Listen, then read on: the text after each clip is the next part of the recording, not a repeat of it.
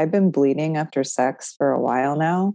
And today I read the first thing that made me think of Layla Martin, or the first thing that kind of resonated for me. Cause like my pap's all clear, like all my ultrasound was all clear, and I'm like, what the fuck, you know? But one thing was like cervical inflammation. I do have tenderness on my cervix, you know, and a lot of women do. Mm-hmm. And Layla Martin always talked about that as like, you know, what kind of trauma do you have to clear?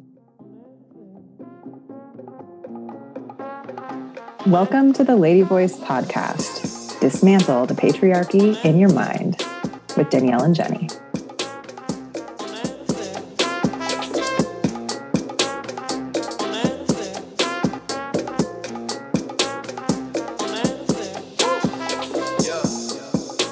This ties into the work of Tammy Kent, who was the first female physical therapist. Like she was the first person to like look at the pelvic region as like a place that needed tending to, like a physical therapist would. She shares a lot about her experience in her book, Wild Feminine, which is an incredible book.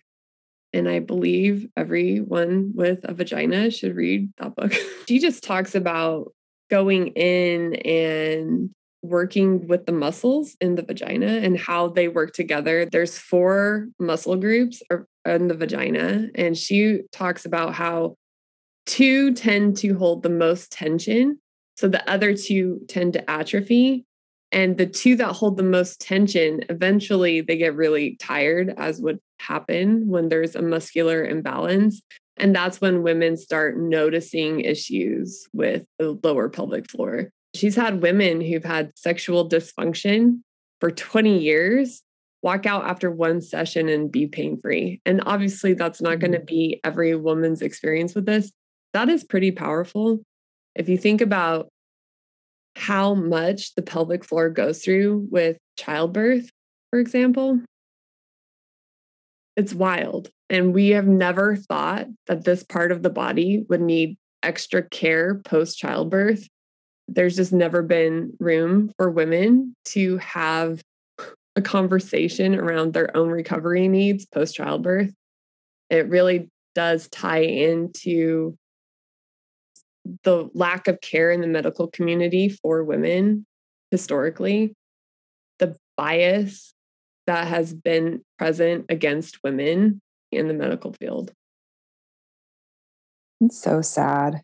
Like I had home birth midwives attending to me, and not a single person talked to me about my pelvic floor health and my recovery afterwards beyond 6 weeks. It was just 6 weeks is all you get from us.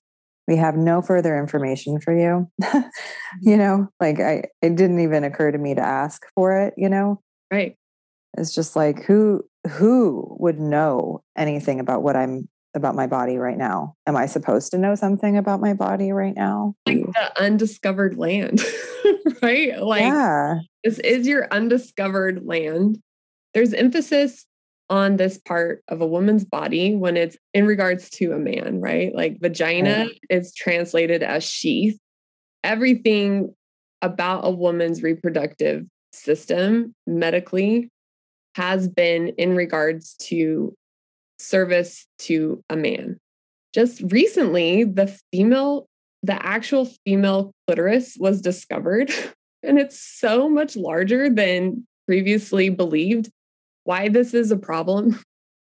Women have been having genital surgery for as long as surgery has been performed, and there hasn't been an anatomically correct study of the female body. And so due to incorrect surgery, women have been suffering silently due to medical negligence.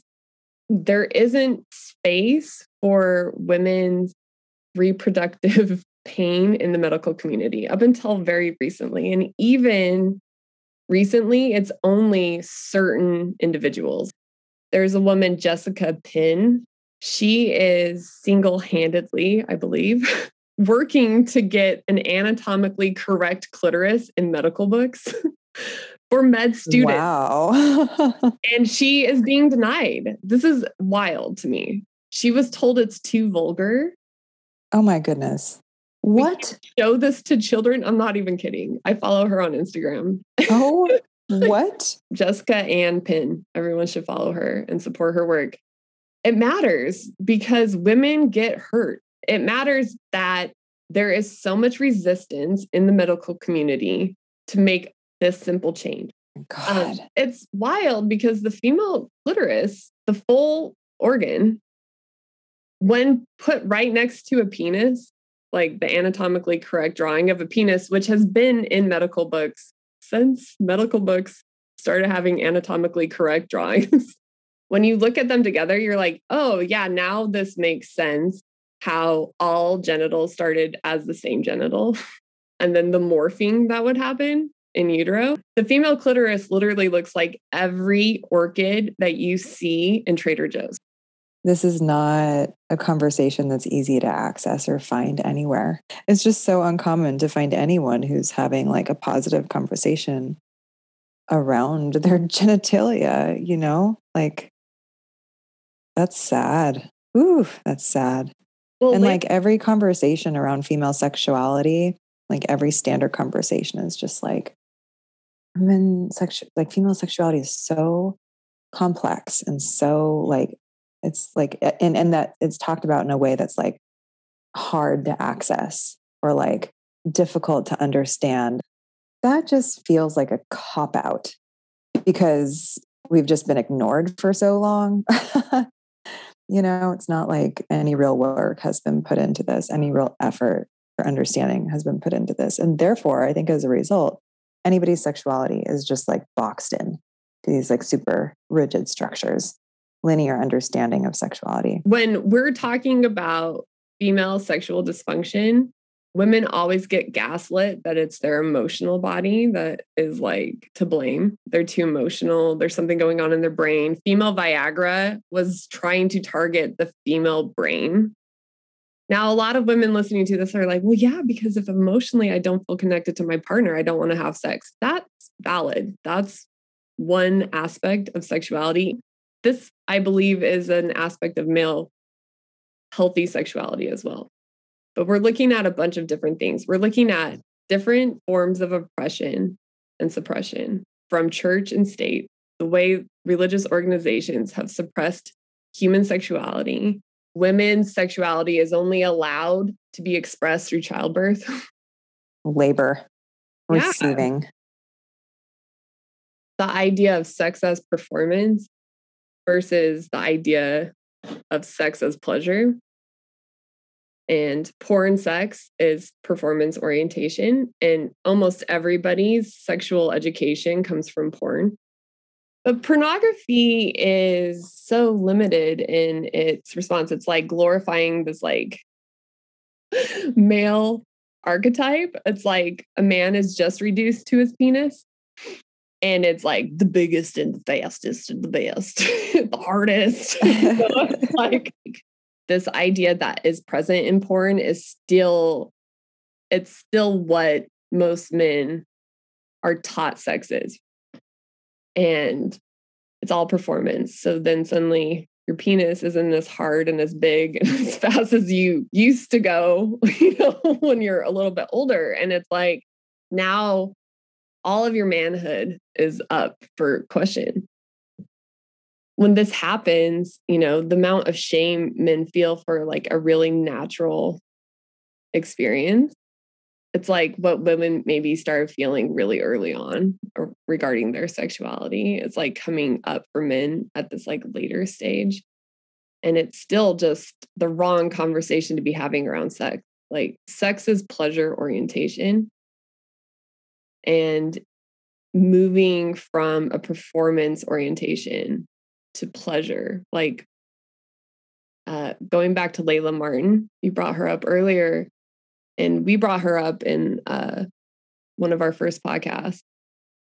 She is like a tantric sex coach, and she has videos on YouTube. This is my interpretation of her mission. I don't know if this is exactly how she would describe it, but redirecting people to the power of pleasure, how to have pleasurable sexual interaction, owning your turn on, owning your arousal, owning your sense of pleasure, and like how that experience is vast, so much more vast than this like pornographic idea of sex. She has a video that I think is helpful if you feel comfortable with this, and if you had like a partner you felt comfortable with, where it's like basically like a vulva massage. She calls it a pussy massage.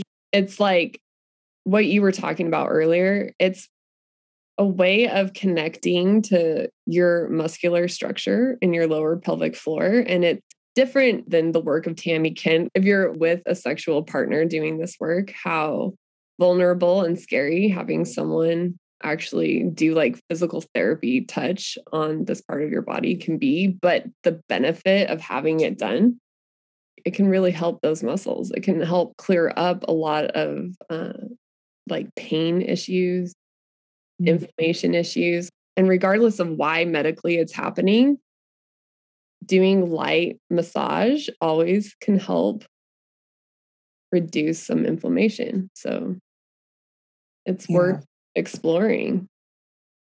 Yeah, that's amazing. Just like, I honestly have never had a partner who I have felt comfortable asking to support me in that way until right now. I could easily make that request, and I'm going to in like an hour. To me, sex in a relationship is the canary in the mine.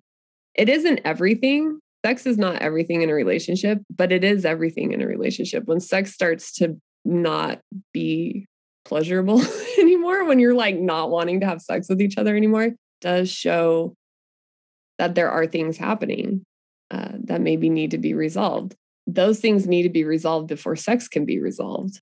The only thing that tends to be focused on in a relationship, though, is the lack of sex.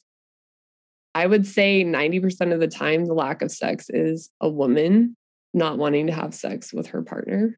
I don't know what the actual percentages are, but in my experience talking to people, it's usually a woman being like, I just don't want to have sex with him. I don't know. And Lady boys, I don't know. I feel so bad about this. And now I'm awake, but I'm feeling a lot of anxiety about it. So, I mean, it's like a really complicated conversation. It's not like sex. This is where women get gaslit, that they have sexual dysfunction. And this bothers me a lot. Whether it's asexual to like just you want to fuck someone 24 hours a day, it doesn't matter. There's just a spectrum in sex. Sexual dysfunction is a physical issue. There is no space in the medical community for sexual dysfunction in women to be a physical issue. It is classified as a mental issue. Yeah. And that is a huge bias. We're not like a dude can't get a hard on and we're like, well, you're having a mental issue. Well, he is. He is maybe overthinking things. But we're not like, we got to fix your brain, buddy. We're like, here's a pill that's going to engorge your blood vessels and give you an erection. You know, like we don't do that to women. We're like, well, she's got a problem. And we need to fix that mental health problem. Say what you were saying earlier about like how they're like, I don't know, there comes like sort of a reckoning moment in male sexuality when like their physical response starts to change. And that's where I'm actually, you know, most interested in starting to like date people or meet people, is in that place. Because you're right, usually the conversation stays the same, like, oh, I guess I need hormones, or oh, I guess I need Viagra, or whatever it is. But like, if the conversation is different at that point of like, oh, what's going on here? I'm a multidimensional person. I'm not just like this ego performance driven sex god or whatever, like I was my whole life, you know, that porn king. Yeah. I'm like, okay, here's where I want to meet a person. Like, I don't want to meet you in performance land. I have zero interest. Like, if you're willing to take yourself out of the box of like, look, I can get hard all the time, anytime I want. I'm like, I don't want someone who's going to get hard anytime he wants. Like, yeah. I want to be in conversation with someone who's like, hey, I have feelings and like my body is activating because like I'm in connection with another person, you know, not because I'm like, boing, you know, blast off. Like, I'm just like, that doesn't feel like connection or pleasure. No. Like, that's shared. That sounds like a blast off in maybe your body, but like, what about the fucking rest of us, you know? Oh my God. I Oh know. my God. Not to downplay a really fun fuck sesh. Like that can be great sometimes. I don't know, or at least it used to be for me, but like like I think it goes both ways. Like we talk a lot about like, you know, female sexuality, but I also believe that like male sexuality is super repressed, super boxed into this like performance oriented state. It's really abusive, actually. It is to everyone, everyone. It's the way men were abused by the church, right? Like you're told this story about your sexuality for your entire life. It just is all you believe. It's a really limited experience. I really love Tantra. The idea is if your heart is closed, your dick won't work. I love that. Awesome. What does that actually mean? It's the in-out conversation. Once again, life is in or out. If you're performance, you're out. You're only out. Women get stuck in a performance orientation in sex too. It's, do I look fuckable right now while I'm being fucked? Like all you're thinking about is how to position your body in a way that is enticing to a man, right? How does he think I look right now? That's a lot of women's experience in sex. It's how am I being perceived? But you cannot get in touch with your own pleasure at a deeper level.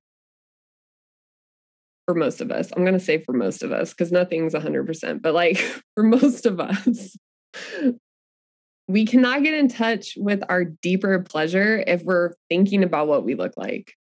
We are so visually sensitive or so visually sensitive. All we are seeing is this like this idea of a perfected female form. This is why I believe, you know, we're so conditioned to seek out non-medical interventions for our appearance. If you want to have the best sex of your life, go in and go in as deeply as you can. If you don't have trust with your partner, you can't go in. There is no space for in. That's like the first conversation. Like, can I trust this person to go in? Other conversations need to happen before you can have the sex conversation. Any conversation requires two people to be actually participating in that conversation. And it can't just be like, oh yeah, okay, I'll change things. And then nothing ever changes. Like it's not about what someone says, it's about what someone does. The flip side of the performance connection is the pleasure connection. Pleasure is an internal job. If you don't know this muscle exists, that conversation we had in our last podcast, you don't know it exists. If you can find it with yourself, then you can find it with someone else. So cervical orgasm, for example. I don't think I had like a whole lot of knowledge about it, but I did have curiosity after having learned that like the cervix has like direct access to the heart. I've been aware of that this last year or so. And so when I had that connection with somebody who was reaching me really deeply, it was kind of like this symbiotic relationship of like, I'm noticing this feeling where contact is being made and I'm opening my heart simultaneously. And then my pleasure exploded, you know, in ways I hadn't experienced before. Yeah. So yeah, I do think that like, even just basic awareness, maybe not even like, oh, I've done all these exercises or, oh, I'm in perfect health condition, you know, in my pelvic floor, because I'm certainly not. Like, I think just like a basic awareness of like your anatomy and how it also like its energetic connection in the rest of your body, like pleasure points, you know, or are really important and can help a lot and do a lot. Right. Well, I mean, like what you're saying, I'm not a person who's done all the things. That's performance orientation. Like to believe that you have to suddenly be more than you are right now is a performance. Where you are right now, there's always an access point to some level of pleasure because that's your nervous system's baseline response. If you are in a parasympathetic state, there is pleasure activators all through your body. It's recognizing, are you in a space that you can regulate your nervous system and go into this like restful space in your body where it's safe for you to relax and open up? Because for a lot of people, it isn't safe. Whatever their living situation is, they're not actually safe to do that with their partner. There's a lot of reasons why that can be happening. It can be really subtle. Manipulation and control can be really subtle and hard to see. Having space to question, like, why can't I relax? That's important. And the first step, like, sex is, again, the canary in the mine. You can't solve the sex problem without solving the other problems in a relationship. The amount of pressure I felt for performative sex at the end of my marriage, it was like a really awful experience for me. After I left my marriage, I was like, I'm going to make a short film. It's just going to be like a comedy, but it's going to describe my experience with sexual pressure. The first scene would be a man and a woman in a fancy restaurant eating dinner silently. You could feel the tension. There would be some there. And he would be looking down at his plate and she would be like staring at him like, really? And then he'd look up like, what, but like all silent. Like her gaze would start to pan. And so with the camera over to the corner in the fancy restaurant, there would just be a giant inflatable penis over there. Danced around like Barney the dinosaur, like, oh my God. like that. Boop, boop. And then she like looks back at him like, really? And he's like, what? Like, again, silent, like hands up, like, I can't help it. I can't help it. And then she's like mad, throws down her napkin, is walking into the bathroom, like down this hallway, and the penis is like in front of her, behind her. She's in the bathroom stall. The penis is just like dancing in the stall with her, Ooh, squirmy. We weren't having the conversations that we needed to have to fix the sex conversation. The sex conversation was just getting louder and louder, to the point where I felt like I was being chased by a giant inflatable penis. It's like, I'm just trying to take a breath here. Yeah. But when I would share that story, like, or share my film idea, every woman got that. They were like, yeah. Oh yeah. Everyone does. Yeah. Everyone gets that. Ew, it's so gross. Like, how is that so one-sided that like we all get it? Even though we've had that experience, yet the other side is just like, what?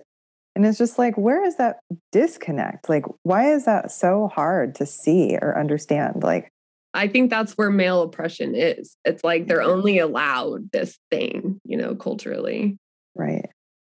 I believe the conversation's changing. I know it is. I talk to men. This is not all men are limited to, but I do believe a lot of men are so conditioned, at least early on in life, to believe this is what it is. I'm with you. I don't want a man who's like, just like hard. I'm hard right now. It's like gross. No. Be a person. Be a whole person with pleasure, experiences. Yeah. Pleasure is all over your body. Like we said, you can have an orgasm without any genital stimulation. So what are we even doing right now? Like, why are we doing this? This is not what I'm interested in. How to find your path to pleasure. I think that is a really important conversation. Yeah. And how can that, finding your path to pleasure, how can we like reorient ourselves so it is more, it's like, usually we have that conversation only about sex with a partner, maybe masturbation would be like second in line, but like, what if we made that conversation like about everything? Like something I loved in that Tantra book, what was it called? Tantric Quest. So good. Something I loved about like the introduction to Tantra was like, basically it's like beginning with the five senses. Like there are 36 tattvas, like 36 different, like this might be totally incorrect, an incorrect interpretation, but like pathways to pleasure. And the first 5 of them are the 5 senses.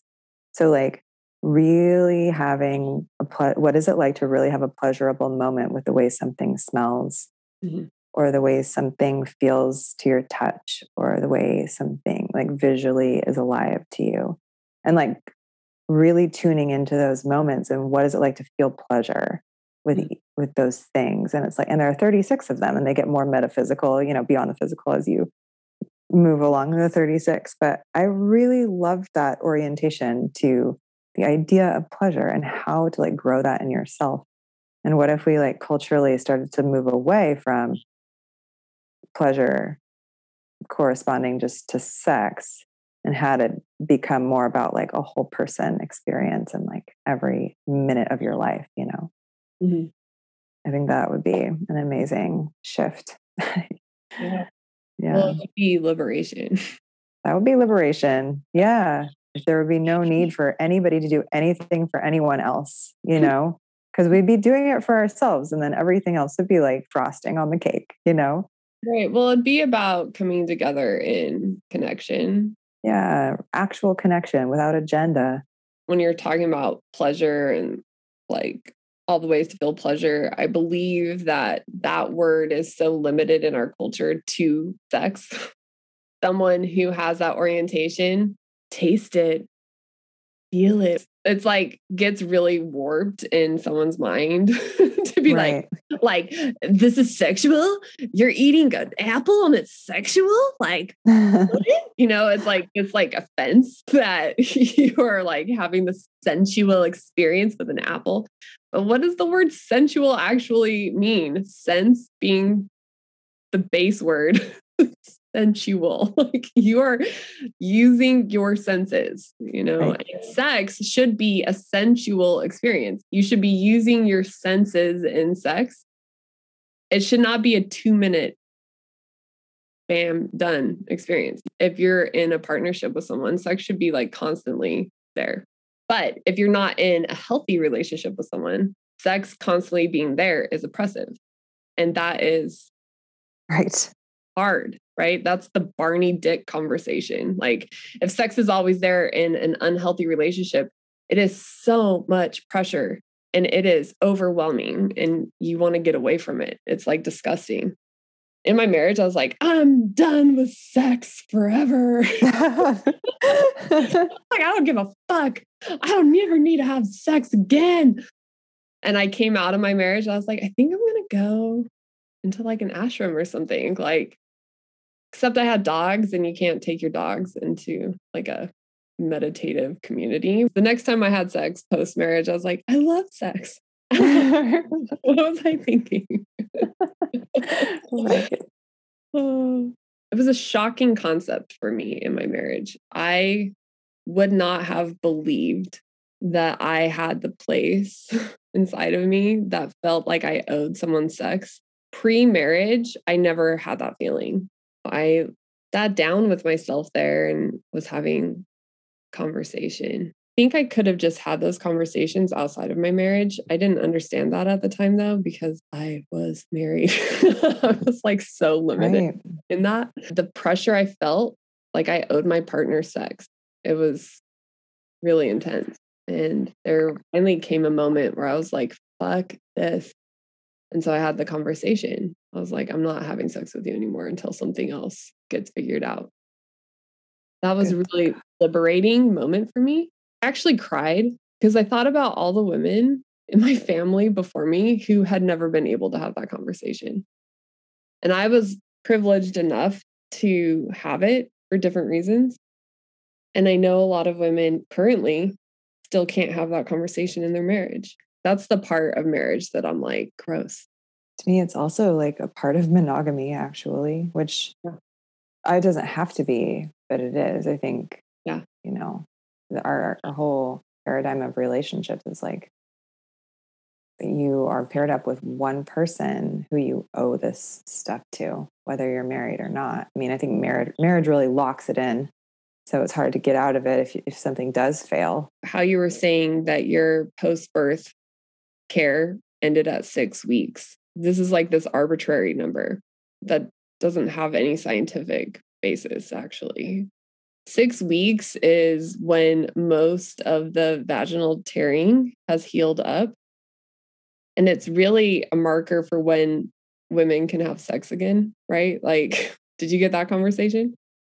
That was the conversation that 6 weeks, it's safe for me to have sex, no matter what. Like, there's no checking to make sure and like, make sure of what, like that I'm not you know, I was still in pain at 6 weeks, but I was supposed to have sex at 6 weeks. So I did.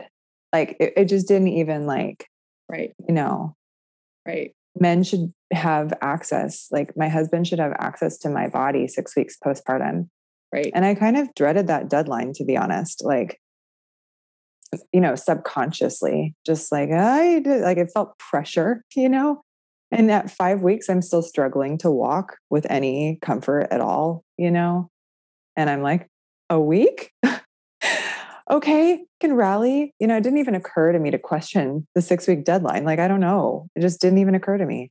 And the reason it's implemented is to protect women. Men would try to have sex with their wives while they were in labor in the hospital. Men would try to have sex with their wives right after they gave birth. So it became a way to protect women and to give their bodies the space they needed to heal.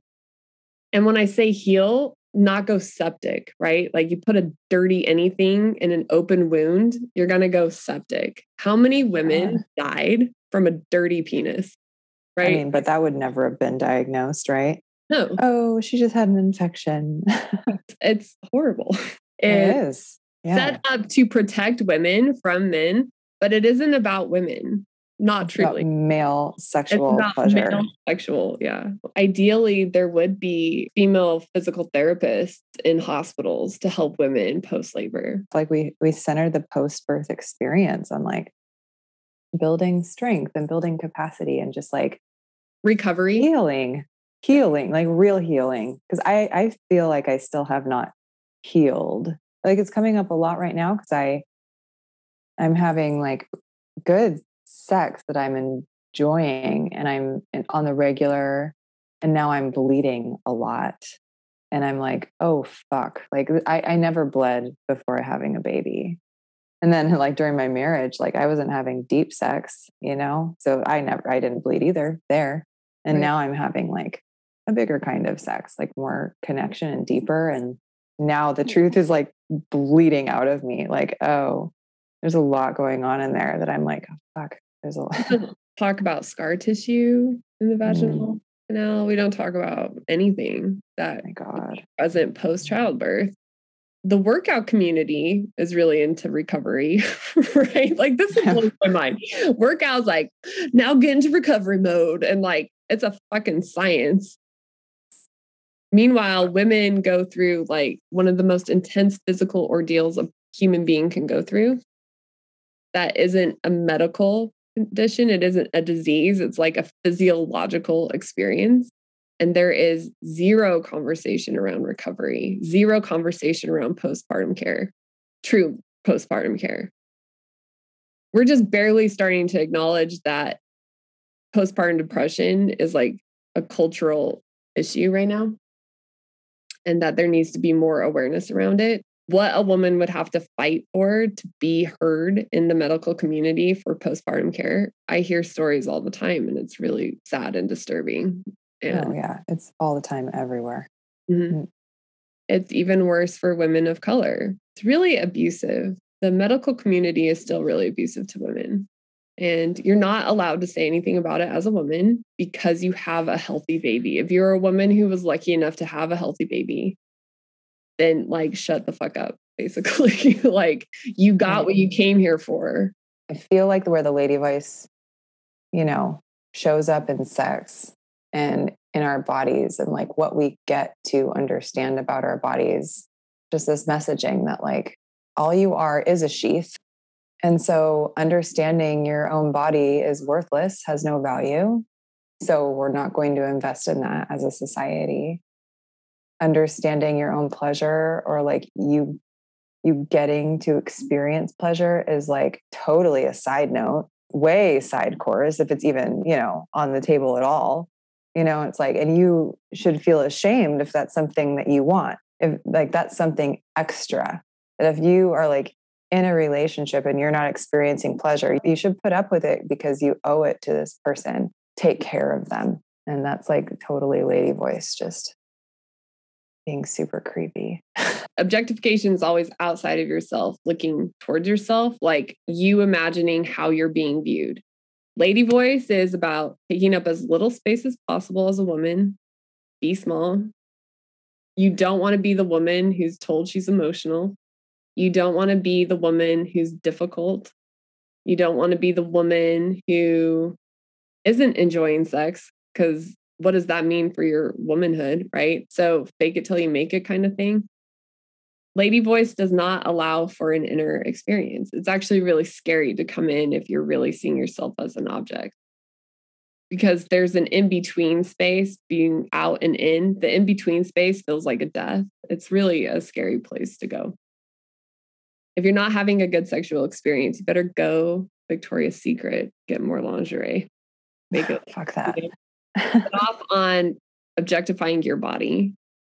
And so many women can't have an orgasm during sex. So that compounds shame. How do you switch gears from being an object to a person? Your orientation to yourself means you're not orientated to the other. And that's the gear switch. In an unhealthy relationship dynamic, that creates a sense of unsafety. To be safe in a marriage, for a lot of women that I know, this is still happening in 2021. To be safe in a marriage, you have to be oriented to your partner. That is internalized objectification. If you take one thing away from this podcast, internalized objectification, which is the lady voice, internalized objectification is you feeling like you need to orient somewhere else. Like you can't be you. What would it be like to truly consider that there's nothing wrong with you? Yeah. Like, what would it be to, like, just even for one day, as you like think about, and I'm going to do it too, like, as you think about your own pleasure, your own sexual experience, your own just like personhood. Really, like, can you actually accept that? Or what would all these different areas of your life be like if you really believed that there was nothing wrong with you and that you just got to be exactly where you were? It's really powerful, actually, because if you are in lady voice land, if you're being objectified, it's always your fault. It's always something wrong with you. And so if you're like, well, what if I am okay? What if this isn't me? What if everything that I'm feeling is valid? What happens? Like, what shifts? Right. And that's terrifying, because that might be the beginning of the end of some things that you had in place, like a marriage, for example. Right. So we don't want to look at it. Yeah. There's a really simple meditation, though, that we could do right now. And if you are listening and driving, do not do this meditation. But if you're sitting and you have 2 minutes, that's all it takes. And the meditation is to sit with your eyes closed and focus on the feeling 1 inch above your belly button. Just feel that point. And then allow your awareness to move in behind that point. How far can you push your awareness behind that point above your belly button? Just go in as far as you can go. Your awareness is unbounded here. Just sense how far you can push your awareness.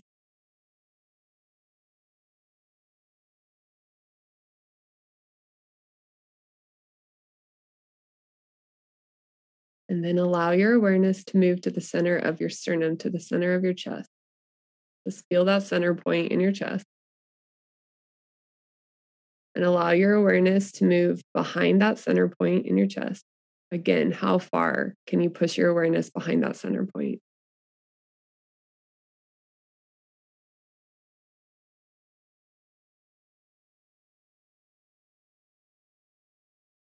And then allowing your awareness to move behind the feeling in your eyes.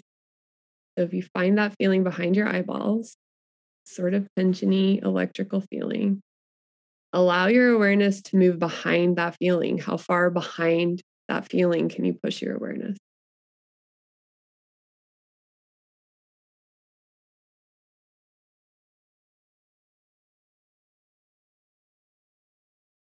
Now see if you can connect the feeling behind the point above your belly button, the feeling behind the point in your chest, and the feeling behind your eyes. Find a connection between all 3 of those places. and see if you can push your awareness even further out.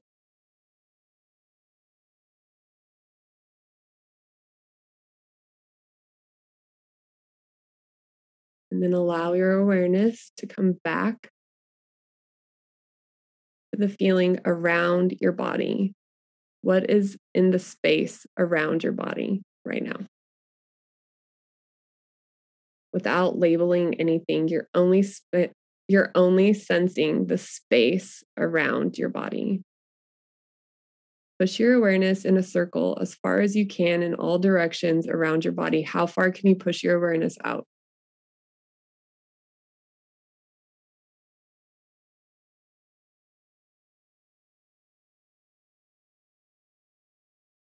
This is the simplest meditation practice. Those are your boundaries. Those are your inner boundaries and external boundaries. That is who you are. You just covered all of you. And it's a powerful meditation. You don't have to know an answer for any issue in your life. All you have to do is define your boundaries. You need to know who you are, where you are in yourself, and where you are in the external world.